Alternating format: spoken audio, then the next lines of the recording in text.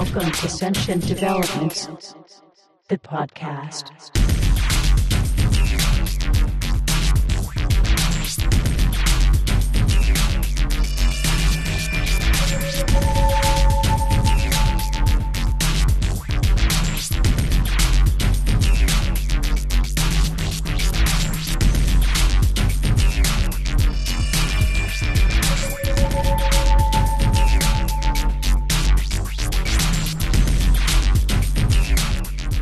All right, welcome once again to Sentient Developments, the podcast. My name is George Dvorsky. I'm a blogger at sentientdevelopments.com and chairman of the board at the Institute for Ethics and Emerging Technologies. The Sentient Developments podcast deals with such topics as science, technology, futurism, and transhumanism. But for today's episode, we're going to tackle two fairly broad topics. During the first half of the episode, we're going to describe megascale engineering and interstellar colonization. And in particular, going to describe how we could possibly go about building a Dyson sphere and how we could possibly go about colonization of the entire Milky Way galaxy and how we could actually go about controlling it even with what are dubbed von Neumann probes or self-replicating probes. And in the second half of the podcast, going to go over a number of issues as it pertains to the simulation argument and the question as to whether or not we actually may choose to create simulations or whether or not we even find ourselves living within a simulation. So those are going to be the two themes for today. But before we get started, just have to comment on the weather that we're experiencing here in the Greater Toronto area. It is the third week of March. Or fourth week of March, depending on how you want to look at it. So technically, we just a couple of days ago had we just went into spring season, but the weather has been unreal. We are in terms of Celsius, we are in the mid-20s. So yesterday was about 21, 22, and today, by all accounts, it's going to be 25. And I bring that up because it's just very rare to have those kinds of temperatures at this time of year. It's definitely shorts and t-shirts weather. And while it's wonderful, and I'm certainly enjoying every single second of it, it does kind of worry me about what kind of summer we're going to have, because usually when you have a spring that's like this, it means that there's going to be drought conditions later on in the summer, and in addition, it's going to introduce a whole host of pests into the environment, and that could wreak havoc on trees and other vegetation as well. But anyways, just enjoying the fantastic weather. I've been getting out a lot to the gym. We've been doing a lot of running as a result. And over the course of the winter, you don't do a lot of running when it comes time to CrossFit. So now's the time to kind of get those legs all shaken out and getting into the running. And speaking of CrossFit, we are now on the final leg, the last week of the CrossFit Open. One last event to go through, which will be this coming weekend. And the final workout is actually a reprise of a workout that we did at last year's CrossFit Open. It's a very straightforward one. It just involves thrusters and chest to bar pull-ups. And it's a ladder, so we're increasing. So for men, the weight will be 100 pounds even. And for women, I'm thinking it'll probably be about 75 pounds or so. That's probably what we're looking at. And what it is you start off doing, it's kind of like a Fran-like workout for those who know CrossFit. And for the first set, we're doing 3 thrusters at 100 pounds and then 3 chest to bar pull-ups. Then for the second, it'll be 6 and 6, then 9 and 9, and so on. So incrementing by 3 every round. And we've only got 7 minutes, so it's high intensity given it's only a 7-minute workout. And basically you just have to go and count how many reps you get, and that will be your final score. Now, I did this one last year, so I know what my score was. I actually got 67, so that I was into the round. I just started the round of 15 at that point. So I definitely want to do better than that this year. So I've got a nice target in my mind. It does help to visualize a target and a pace so that you can exceed it, and that's how I'm going to go about it this time around. All right, so that's the updates I have for you on the goings on this week. Nothing particularly special. So let's take a break, and when we get back, I'm going to tell you how we could build a Dyson sphere in 5 relatively easy steps.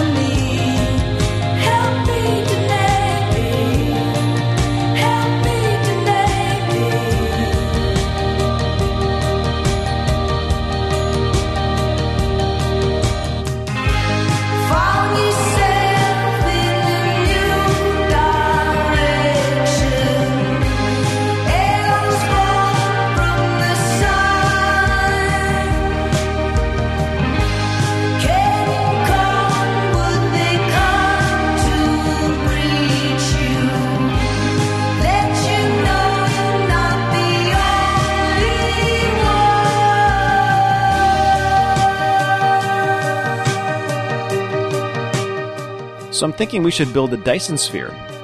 And why wouldn't we want to? By enveloping the sun with a massive array of solar panels, humanity would graduate to a Type II Kardashev civilization, capable of utilizing nearly 100% of the sun's energy output. A Dyson sphere would provide us with more energy than we would ever know what to do with, while dramatically increasing our living space. Given that our resources here on Earth are starting to dwindle, and combined with the problem of increasing demand for more energy and living space, this would seem to be a good long-term plan for our species. So, implausible, you say? Something that is only really a possibility for our distant descendants? Well, think again. Because I think that we're actually closer to being able to build a Dyson sphere than we think. In fact, we could conceivably get going on such a project in about 25 to 50 years. And we could actually even complete the first phase of the project in only a few decades. And I'm being very serious. And now, before I tell you, though, as to how we could go about doing such a thing, let's just do a quick review of what we mean by a Dyson sphere, because it can mean different things to different people in different contexts. So the Dyson sphere, which is also referred to as a Dyson shell, that's the brainchild of the physicist and astronomer Freeman Dyson. Now, back in 1959, he put out just a two-page paper, and it was titled Search for Artificial Stellar Sources of Infrared Radiation, in which he described a way for an advanced civilization to utilize all of the energy radiated by their sun. Now, this hypothetical megastructure, as envisaged by Dyson, would be the size of a planetary orbit and consist of a shell of solar collectors or habitats around the star. And using this model, all, or at least a significant amount of the energy would hit a receiving surface where it can be used. So Dyson speculated that such a structure would be the logical consequence of the long-term survival and escalating energy needs of a technological civilization. And while he was certainly thinking about the potentials for extraterrestrial life and how we could go about looking for it, he was clearly also thinking ahead to human possibilities as well. So, given this kind of a model, needless to say, the amount of energy that could be extracted in this way is mind-boggling. And of course, a number of thinkers have done the math and crunched the numbers. And take Anders Sandberg, for example, who's an expert on such stuff. He figures that a Dyson sphere in our solar system that's in a radius of 1 AU, 1 AU being an astronomical unit, which is roughly the distance between the Earth and the Sun, it would have a surface area of 2.72 times 10 to the power 17 kilometers squared, which is pretty inconceivable. You can imagine the kind of surface area we're talking about, given, again, that 1 AU distance to the Sun. So that's around 600 million times the surface area of the Earth. And the Sun itself, its energy output is around 4 times 10 to the power 26 watts. Again, that's 4 times 10 to the power of 26 watts. That's an unbelievable number.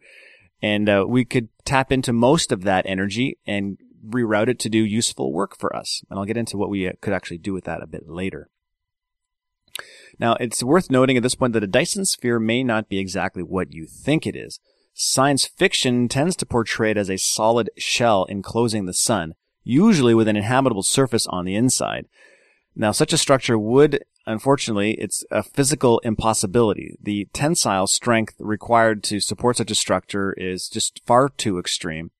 And moreover, it would be susceptible to severe drift. So this gigantic shell would be prone to gravitational forces and other and related forces.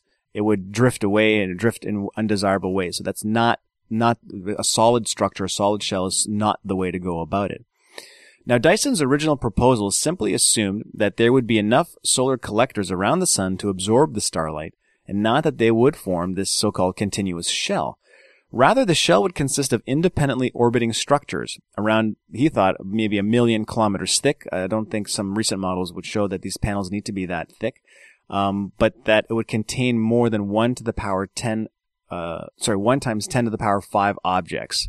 So lots of, basically, many objects, all of them these solar collectors, in some kind of configuration enveloping the Sun. So consequently, a Dyson sphere would consist of solar captors in any number possible of configurations. Take, for example, a Dyson swarm model, where there'd be a myriad of solar panels situated in various orbits. It's generally agreed that the swarm model is the best approach.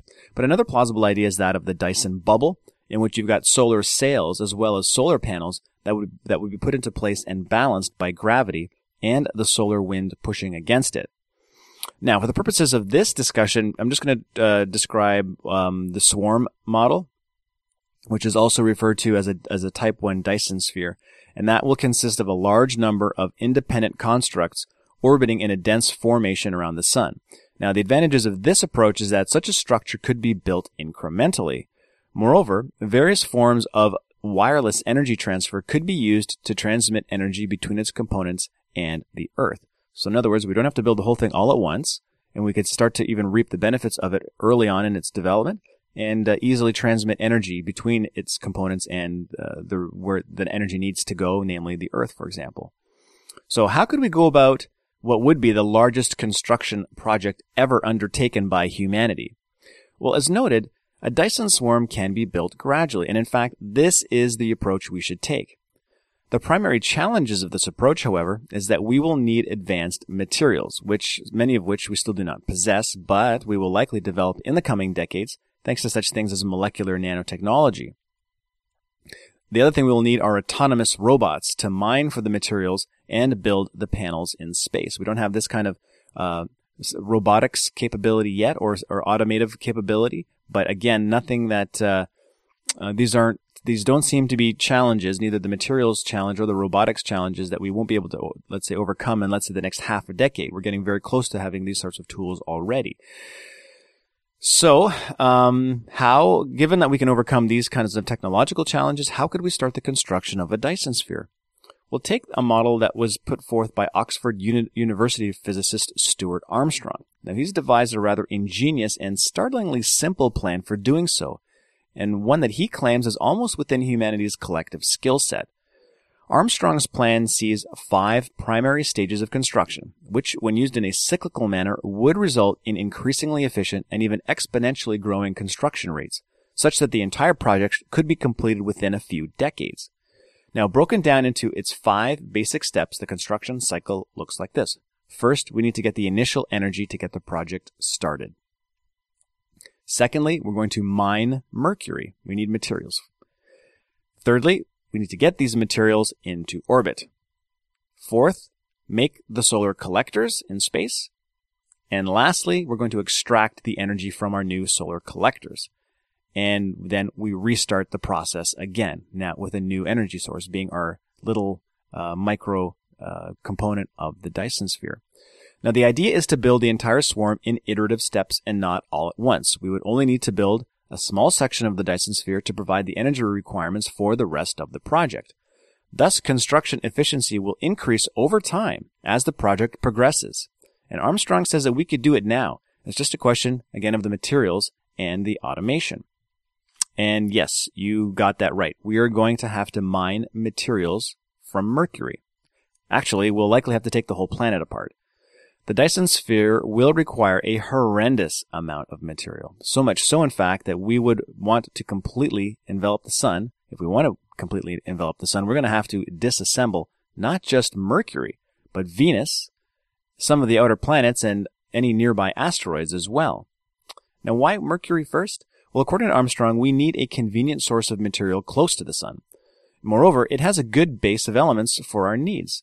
Now, Mercury has a mass of 3.3 times 10 to the power 23 kilograms, and slightly more than half of its mass is usable, namely iron and oxygen, which can be used as a reasonable construction material. The one put forth by Armstrong is hematite. And the useful mass of Mercury, then, is 1.7 times 10 to the power of 23rd kilograms, which, once mined and transported into space and converted into solar captors, that would create a total surface area of 245 G over M squared. Now, this Phase 1 swarm would be placed in orbit around Mercury and would provide a reasonable amount of reflective surface area for energy extraction. There are 5 fundamental but fairly conservative assumptions that Armstrong relies upon for this plan. Now, first, he assumes that it'll take 10 years to process and position the extracted material. Second, that 51.9% of Mercury's mass is in fact usable. Third, that there will be 1/10 efficiency for moving material off planet, with the remainder going into breaking chemical bonds and mining. And fourth, that we'll get about 1/3 efficiency out of the solar panels. And lastly, that the first section of the Dyson sphere will consist of a modest 1 kilometer square surface area. Now here's where it gets interesting. Construction efficiency will at this point start to improve at an exponential rate. Consequently, Armstrong suggests that we break the project down into what he calls 10-year surges.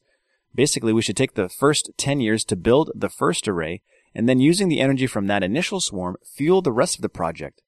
Using such a schema, Mercury could be completely dismantled in about 4 10-year cycles. In other words, we could create a Dyson swarm that consists of more than half the mass of Mercury in 40 years. And should we wish to continue, it would only take about another year to disassemble Venus. And assuming we go all the way and envelop the entire Sun, we would eventually, after the completion of the Dyson sphere, have access to 3.8 times 10 to the power 26 watts of energy. Hence, our introduction, our graduation to Kardashev 2 phase civilization, what could also be referred to as Dysonian existence. And once phase 1 construction is complete, again, the Mercury phase, the phase 1 phase, we could use this energy for other purposes like megascale supercomputing, building mass drivers for interstellar exploration, or for continuing to build and maintain the Dyson sphere. Now, interestingly, Armstrong would seem to suggest that this might be enough energy to serve us, but other thinkers like Sandberg suggest that we should keep going and build the entire Dyson sphere. But in order for us to do so, we would have to deconstruct more planets. Sandberg contends that both the inner and the outer solar system contains enough usable material for various forms of Dyson spheres with a complete 1 AU radius, which would be around 42 kilograms per meter squared of the sphere. Clearly, should we wish to truly attain Kardashev 2 status, this is the way we should go. And why go all the way? Well, it's very possible that our appetite for computational power will become quite insatiable. It's hard to predict what a post-singularity or post-biological civilization would do with so much computing power. Some ideas include ancestor simulations, or even creating virtual universes within universes. In addition, an advanced civilization may simply want to create as many positive individual experiences as possible, which would be a kind of utilitarian imperative. Regardless, digital existence appears to be in our future, so computation will eventually become our most valuable and sought-after resource. That said, whether we build a small array or one that envelops the entire Sun, it seems clear that the idea of constructing a Dyson sphere should no longer be relegated to science fiction or our dreams of the deep future. Like other speculative projects, like the space elevator or terraforming Mars, we should seriously consider putting this alongside our other near-term plans for space exploration and work. And given the progressively worsening condition of Earth and our ever-growing demand for living space and resources, we may have no other choice.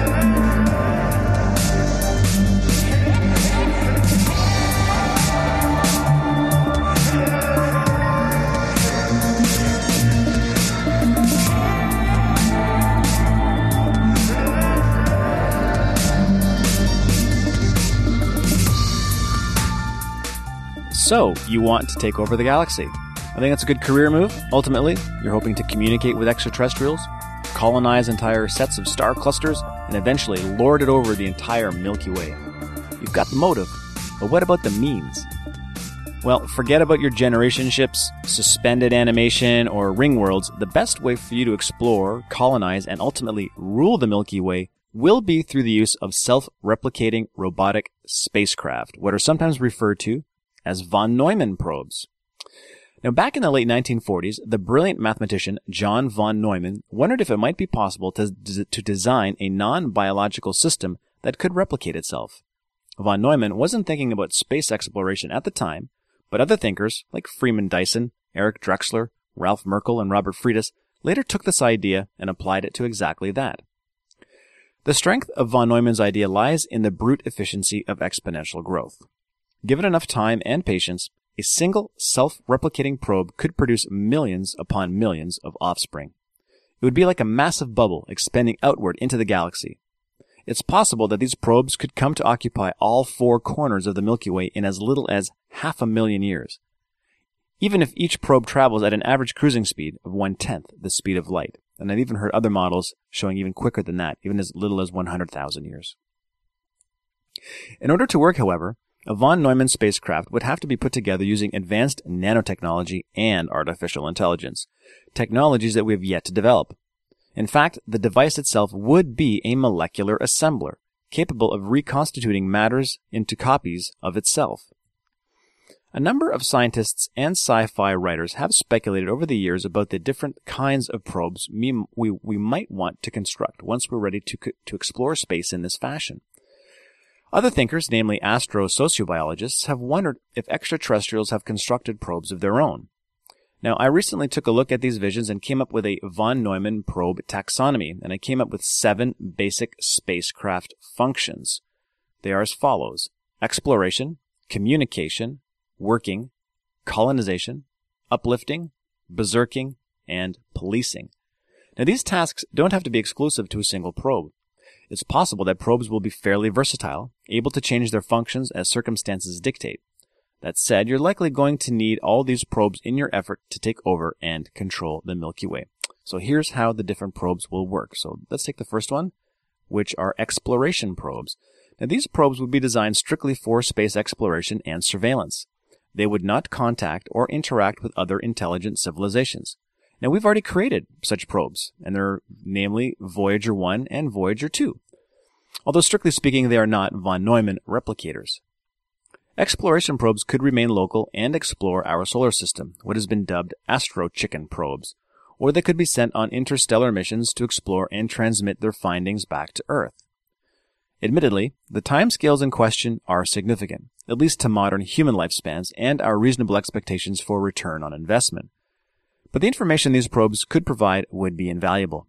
They could study foreign solar systems in exquisite detail and even alert us to the presence of extraterrestrial life. These probes could also act as stationary reconnaissance stations. They could take residence in a data-rich area and continuously beam that information back to Earth, all without ever being detected. The second kind of a probe is the communication probe, which is also known, by the way, as a Bracewell probe. The current SETI strategy of targeting stars and listening for radio signals has an extremely slim chance of success. It's very much a needle in the haystack kind of approach.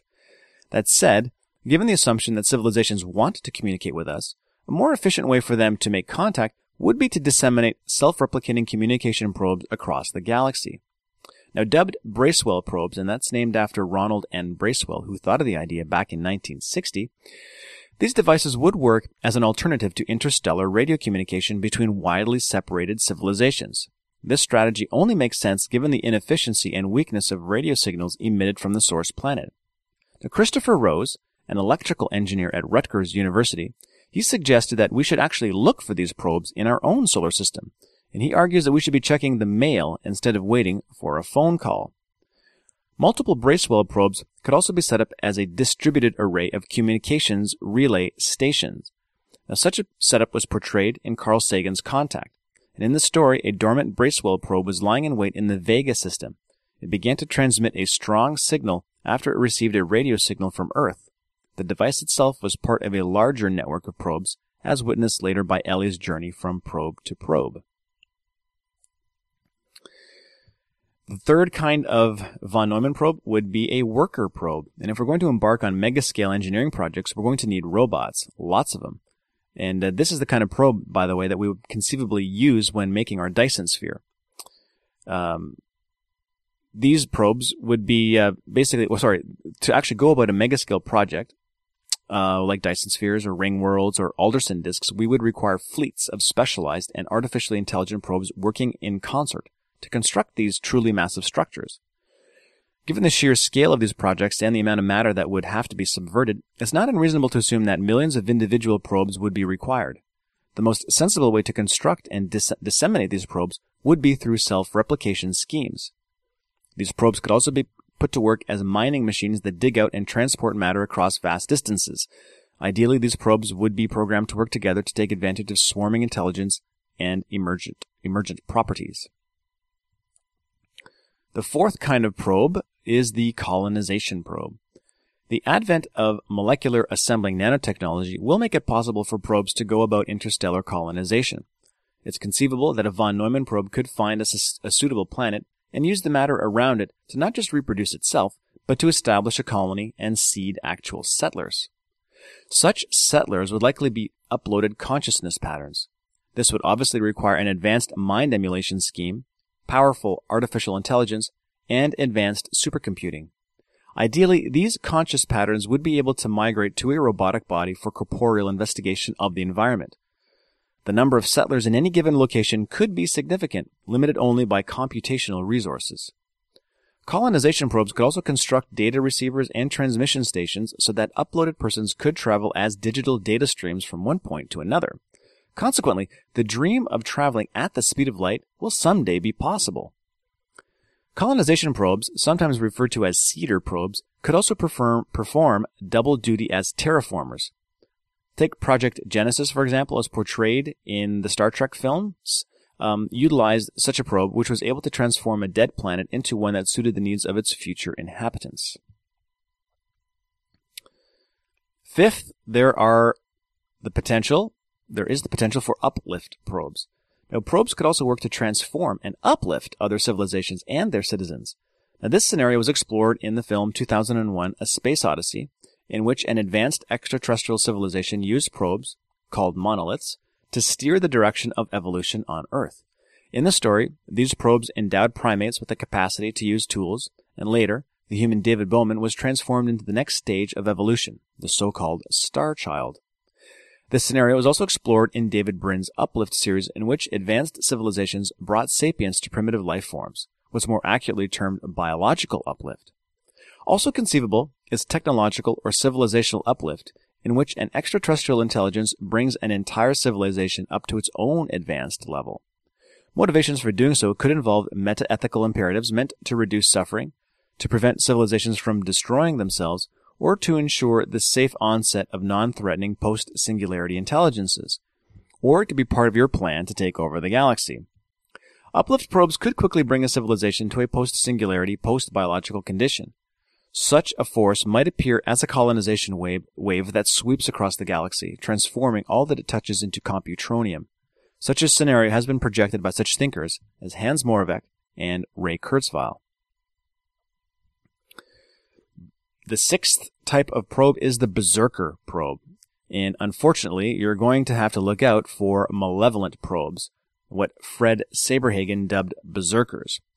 Just as an intelligent civilization could use self-replicating probes to spread life across the galaxy, another misguided or evil civilization could do quite the opposite and destroy everything. Berserkers could be disseminated with the sole purpose of sterilizing every planetary system it encounters, forever eliminating the possibility for life to emerge and evolve. Should it encounter an inhabited planet, it could use any number of schemes, including nanotech-instigated ecophagy, to quickly destroy all life in a matter of hours. By using a scorched galaxy policy, a civilization could sterilize the Milky Way in any time frame from about 100,000 to 500,000 years. Alternately, berserker probes could be dispersed across the entire galaxy and lie dormant, patiently waiting for signs of intelligence. Berserkers could also work to stamp out intelligent life that it deems dangerous. Anders Sandberg, Eliezer Yudkowsky, and myself conceived of a strategy in which an advanced civilization, or galactic club, could monitor for potentially dangerous post-singularity mind types and quickly stamp them out of existence. And lastly, there is the potential for what are dubbed police probes. And it's not unreasonable to suggest that probe-making civilizations would also be thinking about defensive measures. And one time in conversation with Anders Sandberg, he came up with an idea for anti-berserker policing probes. So I've started to call them Sandberg probes as a result. Now, these devices would be on the lookout for bad news of any kind and take action. Civilizations might want to establish quarantined areas. Policing probes would ensure that nothing gets through the defense and ensure the integrity of a specified region. Xenophobic civilizations might want to set up quarantined areas to prevent mimetic infection, to prevent themselves against invasion of any kind, or simply due to a fear of the unknown. Now, the best way of stopping a replicator, argues Sandberg, is to nip it in the bud. So, to do so, an advanced civilization would require widespread surveillance and enough power to deal with possible threats. And because replicators could emerge outside of a given region of control, the civilization would want to have widely stockpiled defenses. The easiest way of doing this? Yep, you guessed it. Make a replicator that spreads and builds these stockpiles and quietly waits for signs of something threatening. Okay, all of that said, where the heck are all the probes? Given all this technological potential, we must wonder, why haven't we encountered any of these extraterrestrial probes? Why haven't extraterrestrials communicated with us at all? Why haven't we been uplifted or destroyed? Now, this conundrum was first articulated by Frank Tipler, and it's become a critical driver of the Fermi paradox. In a way, it's kind of like Fermi paradox 2.0. It's been a cause of much of the contact pessimism that has taken root since the 1970s, and my own inclinations included. If it's so easy for probes to colonize the galaxy, well then where the heck are they? Tipler concluded that extraterrestrials simply don't exist. Now, take Carl Sagan, though, and William Newman. They came up with a different answer. They were convinced that Tipler had it all wrong and that all this talk of probes was sheer poppycock. Sagan and Newman, in their 1983 paper titled The Solipsist Approach to Extraterrestrial Intelligence, calculated that von Neumann probes, should they exist, would eventually start to consume most of the mass in the galaxy. Consequently, they concluded that intelligent civilizations would never dare construct such probes and would try to destroy any such device as soon as it was detected. Now, I'm not so convinced of this. Probes with even a modicum of AI and smart programming could be programmed to stop after a certain reproductive threshold. Now, take, for example, time to produce schemes or maximum number of iterations, etc. These probes wouldn't be simple, mindless automatons. Moreover, the Sagan and Newman theory violates non-exclusivity. It might explain why most civilizations wouldn't dare embark on such colonization schemes, but not all. All it would take is just one. And interestingly, Sagan and Newman seem to be arguing for countermeasures against probes, a strategy that Sandberg has argued would require self-replicating police probes. Moreover, as Sandberg writes, quote, "One of the interesting things with police probes is that it makes strategic sense to announce that they are around to civilizations that might break the law, yet not reveal exactly how strong they are or what their modus operandi is. So the Fermi paradox appears to say that there are no police around here right now." End quote. Further, says Sandberg, one species is police as another species is invader. We would probably not like having some alien probe impose their view of what is an unacceptable activity on us, and vice versa. And the process of making police probes will likely be indistinguishable from making other replicators. Consequently, there might be a race to set up the first interstellar police force. At any rate, the reason for the absence of probes is still a mystery. And as the future ruler of the galaxy, you're going to have to assume that this is the case. So you better get going and create a fleet of self-replicating probes before somebody else does it first. Now, before we go to break and change the topic to simulation argument, I'm going to play a clip from Nick Bostrom as he's being interviewed about the Fermi paradox. And if I figure it's apropos of the discussion, and you've heard me go on and on about Fermi paradox, but it's nice to get an expert on the matter to hear other kinds of angles and other opinions on the issue. So this is about just shy of a 10-minute clip. Again, it is the very respected Oxford professor Nick Bostrom on the Fermi paradox. Nick, most scientists believe their universe is filled with intelligent life because there's so many possibilities, so many billions of galaxies and even more stars and planets. Yet we don't see any evidence of it, but most people dismiss that. I believe that the question is exceedingly important probe of the nature of this universe. Are there enormous numbers of intelligent life forms, or are we close to unique? Mm-hmm. How can we begin to think about this issue statistically from the evidence we see? Well, the two possibilities that we haven't seen any extraterrestrial intelligences coming here just because they are too far away is consistent with there being a lot of them. I mean, if the universe is infinite, you might have it containing maybe an infinite number of extraterrestrial civilizations, but it's still perfectly easy to explain why we haven't seen any, which is that if they are so rare that they are scattered at huge cosmic distances, that would explain the observed phenomena. So, what I believe is that the simplest explanation for why the universe appears empty is that the evolution of intelligent life is very hard. Intelligent life is very rare, and that fits all the evidence we have. It seems a perfectly simple, natural explanation. And there's really no need to concoct complicated scenarios where there is a big conspiracy that all the aliens have, where they will keep us in a zoo. And, those things are logical possibilities. But why should intelligent life be easy to evolve in the first place? Absolutely no reason to think it. All we know is that it happened here, the one place we have looked. So that might suggest if it happens in 1 out of 1 case, it's likely. But of course there is this observation selection effect, which guarantees that no matter how unlikely it is, if there are enough planets, it's going to happen somewhere, and those are the planets we would find ourselves on.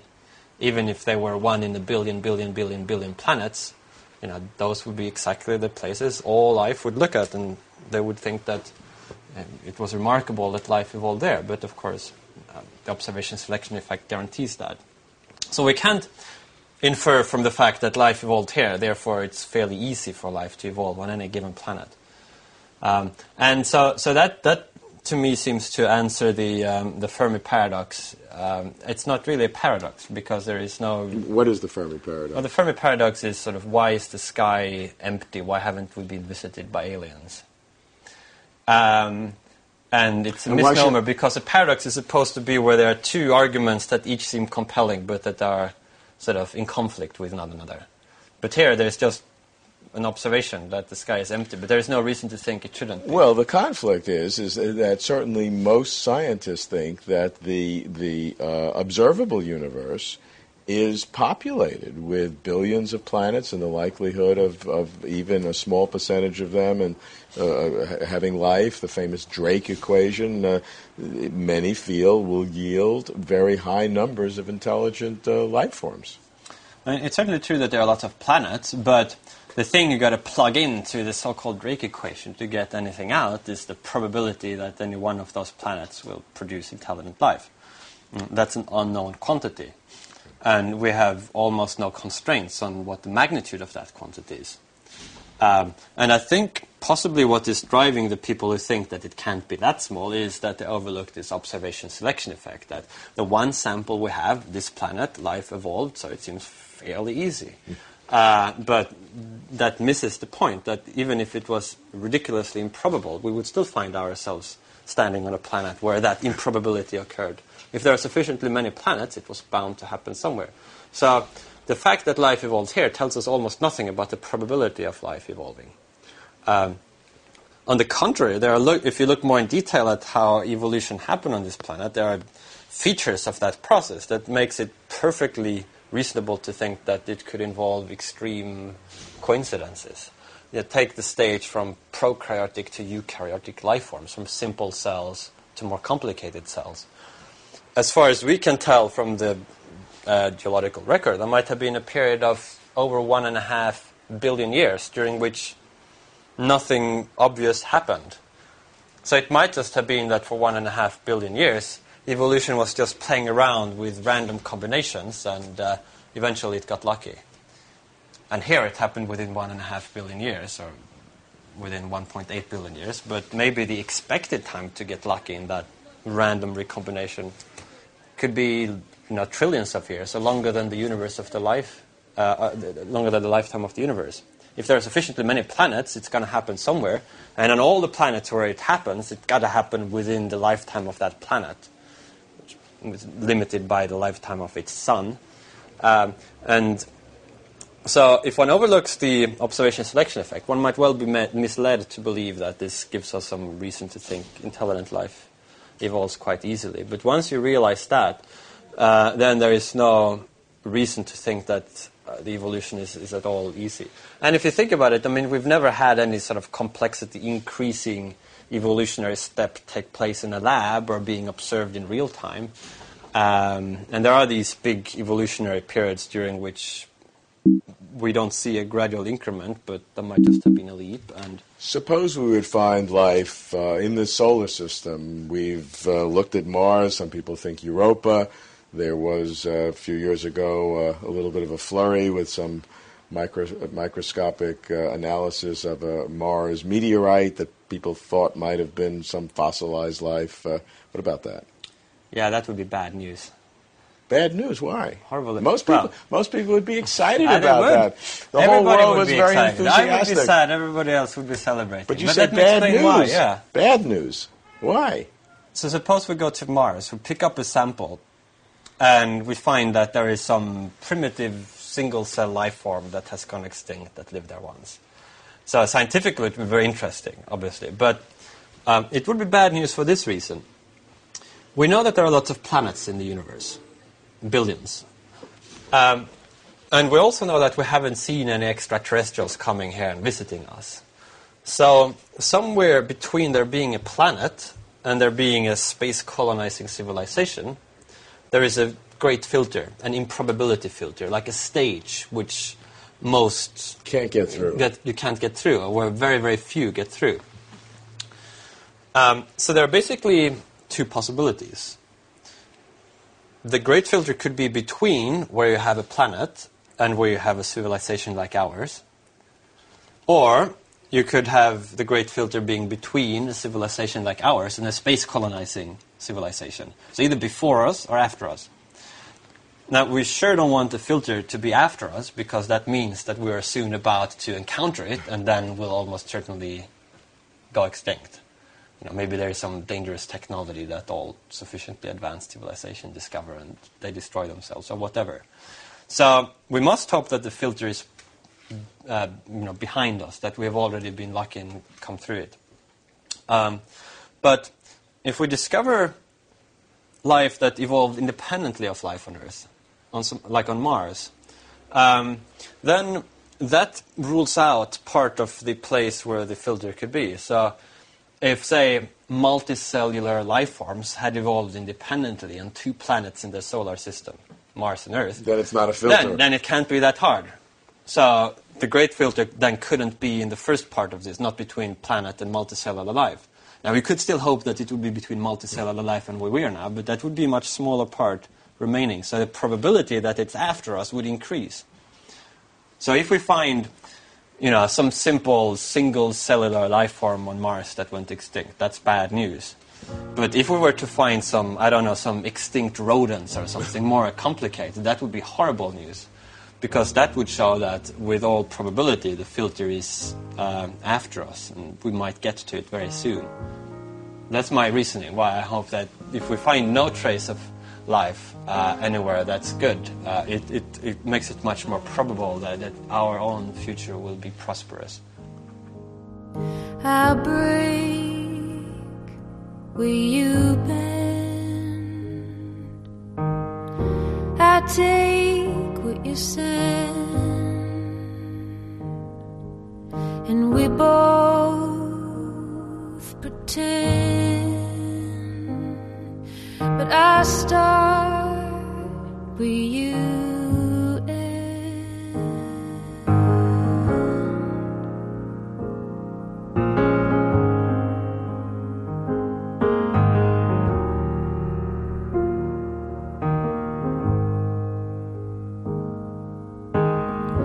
When I say you know,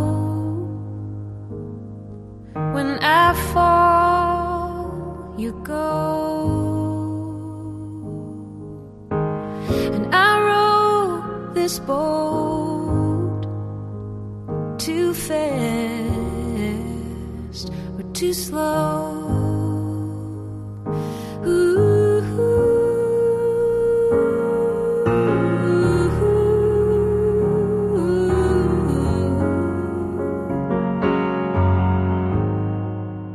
Now, without a doubt, some of my favorite video games of all time have been those that involve simulations.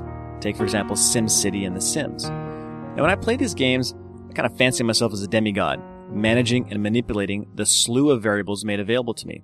With a click of a mouse, I can alter the environment and adjust the nature of the simulated inhabitants themselves. There's no question that these games are becoming ever more realistic and sophisticated. A few years ago, for example, a plugin was developed for The Sims, allowing the virtual inhabitants to entertain themselves by playing none other than SimCity itself.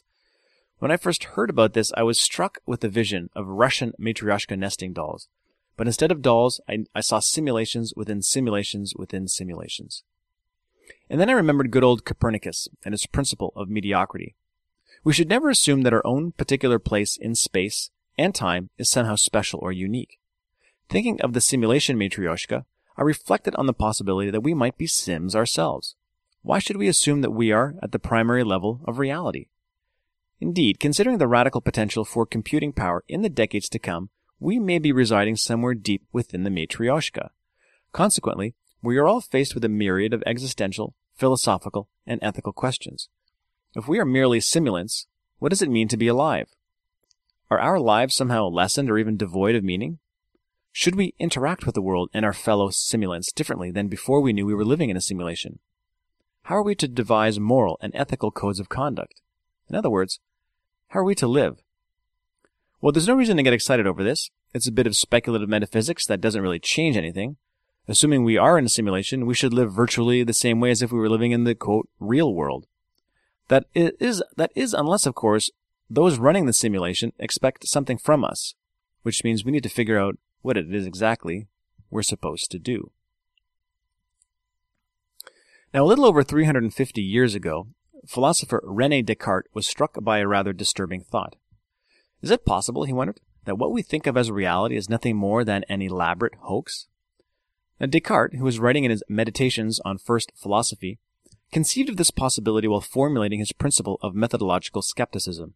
He was trying to find a fundamental set of principles that he believed could be known without a modicum of doubt. He ended up concluding that any idea that can be doubted should be doubted, giving rise to what is known as Cartesian skepticism. Consequently, Descartes doubted a lot, including the efficacy of our senses to convey reality as it truly is. Now, he used the example of dreaming to illuminate this point. When dreaming, our senses perceive things that seem real, but do not actually exist. Quote from Descartes, "Thus, what I thought I had seen with my eyes, I actually grasped solely with the faculty of judgment, which is in my mind." End quote.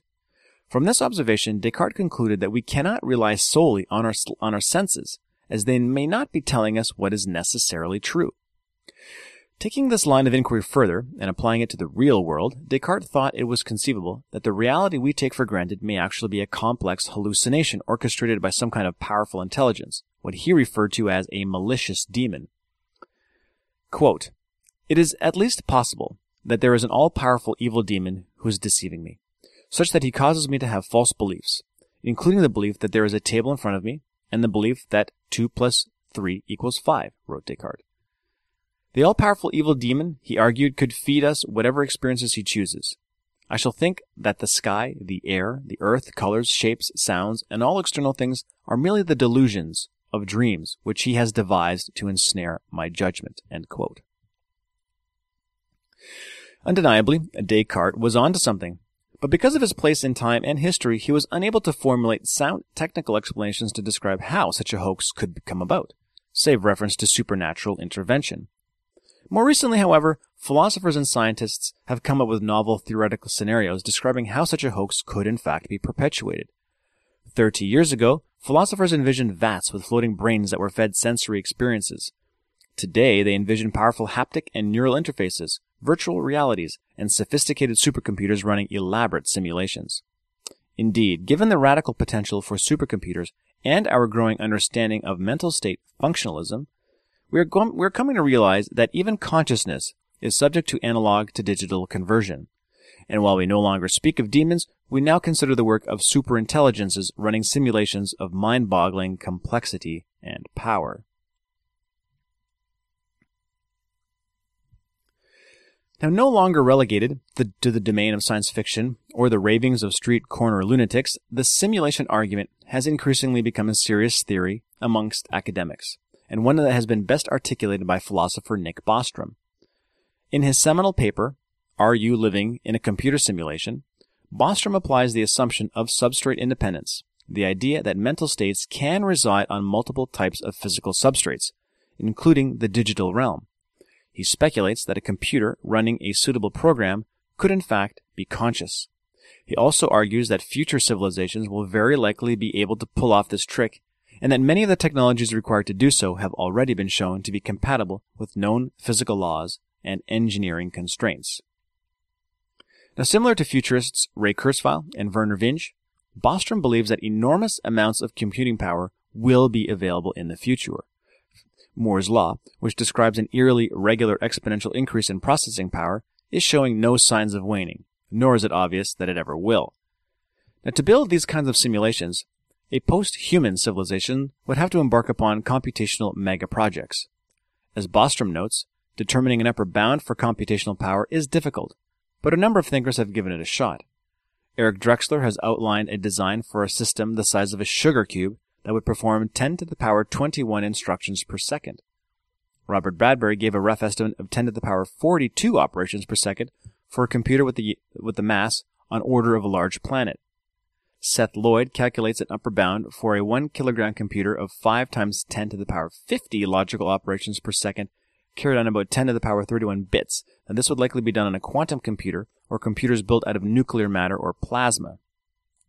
More radically, John Barrow has demonstrated that under a very strict set of cosmological conditions, indefinite information processing can exist in an ever-expanding universe. At any rate, this extreme level of computational power is astounding, and it defies human comprehension. It's like imagining a universe within a universe, and that's precisely how it may be used. Now, let's suppose for a moment these predictions are correct, says Bostrom. One thing that later generations might do with their super powerful computers is run detailed simulations of their forebears or people like their forebears. And because their computers would be so powerful, says Bostrom, they could run many such simulations. This observation, that there could be many simulations, led Bostrom to a fascinating conclusion. It's conceivable, he argues, that the vast majority of minds like ours do not belong to the original species, but rather to people simulated by the advanced descendants of the original species. If this were the case, it would be rational for us to think that we are likely among the simulated minds, rather than among the original biological ones. Moreover, there's also the possibility that simulated civilizations may become post-human themselves. Bostrom writes, quote, "They may then run their own ancestor simulations on powerful computers they built in their simulated universe. Such computers would be virtual machines, a familiar concept in computer science. JavaScript web applets, for instance, run on a virtual machine, a simulated computer, inside your desktop. Virtual machines can be stacked. It's possible to simulate a machine simulating another machine, and so on, in arbitrarily many steps of iteration. We would have to suspect that the post-humans running our simulation are themselves simulated beings, and their creators. We would have to suspect that the post-humans running our simulation are themselves simulated beings, and their creators, in turn, may also be simulated beings." End quote. Given this Matryoshkian possibility, the number of real minds across all existence should be vastly outnumbered by simulated minds. The suggestion that we are not living in a simulation must therefore address the apparent gross improbabilities in question. Again, all this presupposes, of course, that civilizations are capable of surviving to the point where it's possible to run simulations of forebears, and that our descendants desire to do so. But as just noted, there doesn't seem to be any reason to preclude such a technological feat. So, for all we know, we're sitting on a powerful supercomputer somewhere, the mere playthings of post-human intelligences. But this is not the only possibility. There's another way that this kind of fully immersive reality could be realized, one that doesn't require the simulation of an entire world. Indeed, it's quite possible that your life is not what it seems, that what you think of as reality is actually an illusion of the senses. You could be experiencing a completely immersive and totally convincing virtual reality right now, and you don't even know it. Now, how could such a thing be possible? Well, nanotechnology, of course. Now, in his book, The Singularity is Near, futurist Ray Kurzweil describes how a nanotechnology-powered neural net could give rise to the ultimate virtual reality experience. By suffusing the brain with specialized nanobots, he speculates that we will someday be able to override reality and replace it with an experience that's completely fabricated, and all without the use of a single brain jack. Here's how. First, we have to remember that all sensory data we experience is converted into electrical signals that the brain can process. The brain does a very good job of this, and we in turn experience these inputs as subjective awareness, namely through consciousness and feelings of qualia. Our perception of reality is therefore nothing more than the brain's interpretation of incoming sensory information. Now imagine that you could stop this sensory data and at the conversion point and replace it with something else. That's where the nano-neural net comes in. According to Kurzweil, nanobots would park themselves near every interneuronal connection coming in from our senses, like sight, hearing, touch, balance, etc. They would then work to 1. Halt the incoming sensory signals.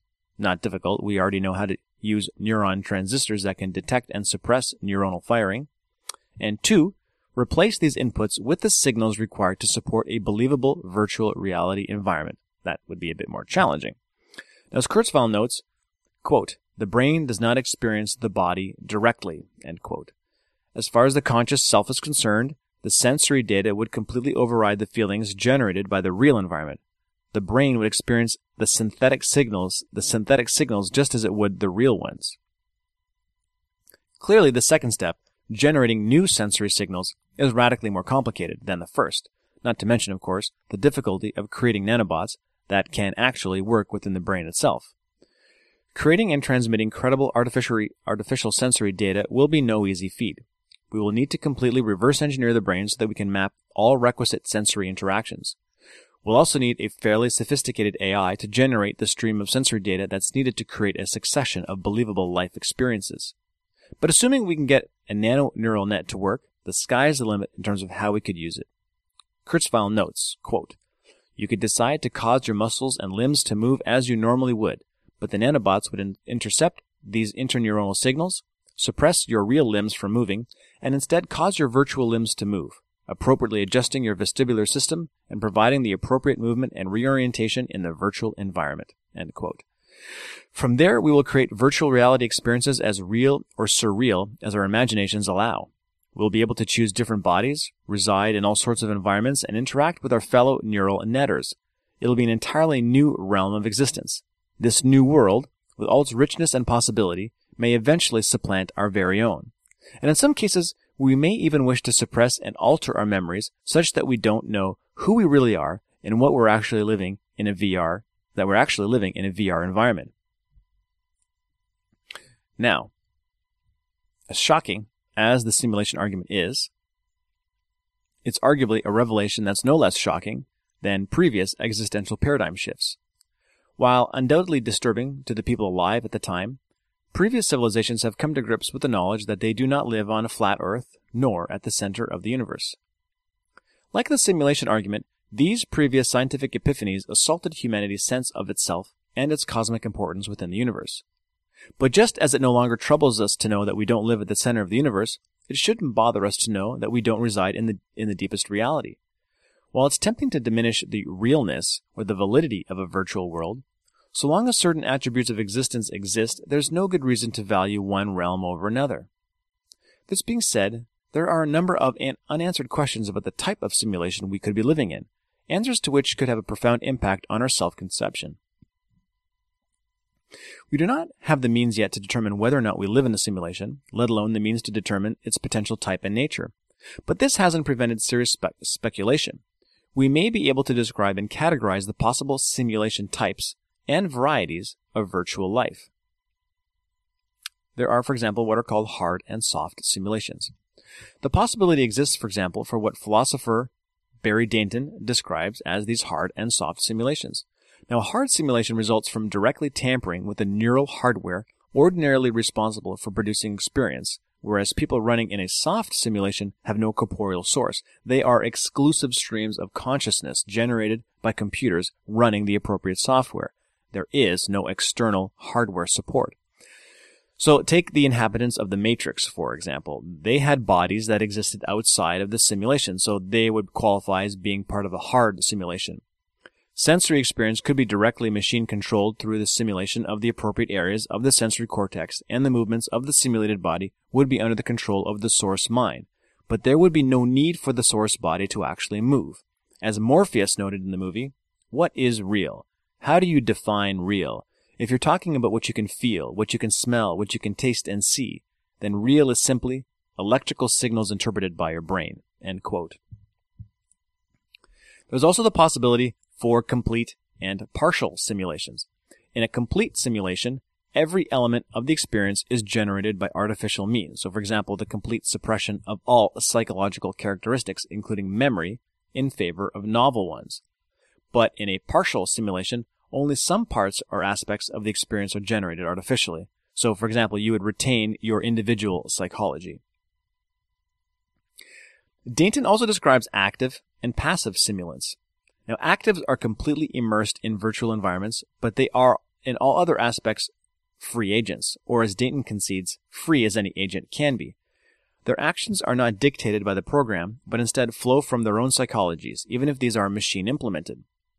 Passive subjects, however, have a completely pre-programmed course of experiences. The subjects may have the impression that they are autonomous individuals making free choices, but they are deluded. All their conscious decisions are determined by the program. They have apparent psychologies and are conscious feeling agents, but their real psychologies are entirely suppressed or even non-existent. Other varieties of simulated life include subjects who have either retained their original psychologies or are given entirely new ones. In an original psychology simulation, a simulant has an external existence outside the simulation and retains their original psychology. Again, the Matrix provides a good example.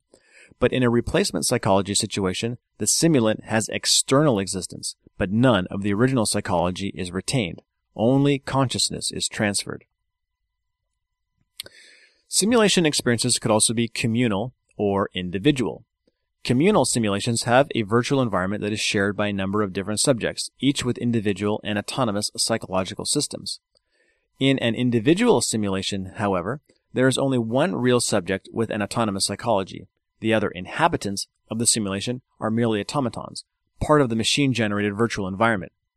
Communal and individual simulations could also be combined, where real psychologies are intermixed with automatons, and this scenario is somewhat explored in the 1999 film The 13th Floor. Which leads to the next level of complexity, the idea that these simulation types could be mixed and matched. Indeed, if powerful simulation technologies were to be commonplace, it is by no means inconceivable that these simulations, particularly those of the hard variety, would be generated in sufficient numbers. One thinker who has thought of the various different combinations is Tony Fleet. While there are as many as 32 different combinations, he argues that only 9 of them are viable or logically consistent. So, for example, in a partial simulation scenario, an external entity is required. Therefore, this is only possible in the hard simulation case. A partial soft simulation is therefore impossible. Fleet speculates that the only viable combinations can involve the communal/active, individual/active, individual/passive simulation types. That said, he does not believe that we've covered all simulation types. For example, there is no distinction between physical, virtual, and mixed simulations. Some more work clearly needs to be done to create a complete simulation taxonomy along with all logically consistent combinations. So this opens the door to some remarkable possibilities. How might these simulations and virtual reality experiences be utilized by our descendants, or even our future selves? it's conceivable that people might take virtual reality trips to the past quite frequently. They would also likely be used on an occasional basis during history lessons for those with a particular interest in experiencing what it was like to live during certain periods of the past. Take Bostrom's ancestor simulations, for example. But such trips might also be taken for entertainment purposes. A future activity in a post-human world might very well involve regular immersive and interactive journeys into simulated realities. And in order to increase the authenticity of such adventures, it's quite possible that post-humans may choose to suppress their psychology and memories. Of course, they would recall the entire experience after reawakening in their genuine reality as their authentic selves. Which means that you might actually be an autonomous simulant with a replacement psychology living in a hard simulation. And if that's the case, now what? How are you supposed to live? Well, on that note, I'm going to leave that one up to you. And that concludes this week's episode of the Sentient Developments Podcast. Hope you enjoyed that. I will be back in about another week's time. We'll do it all over again. I hope you'll join me. Thank you for listening to the Sentient Developments Podcast. Until next week, have yourselves a wonderful time. I hope you have a very productive and good week. Bye-bye.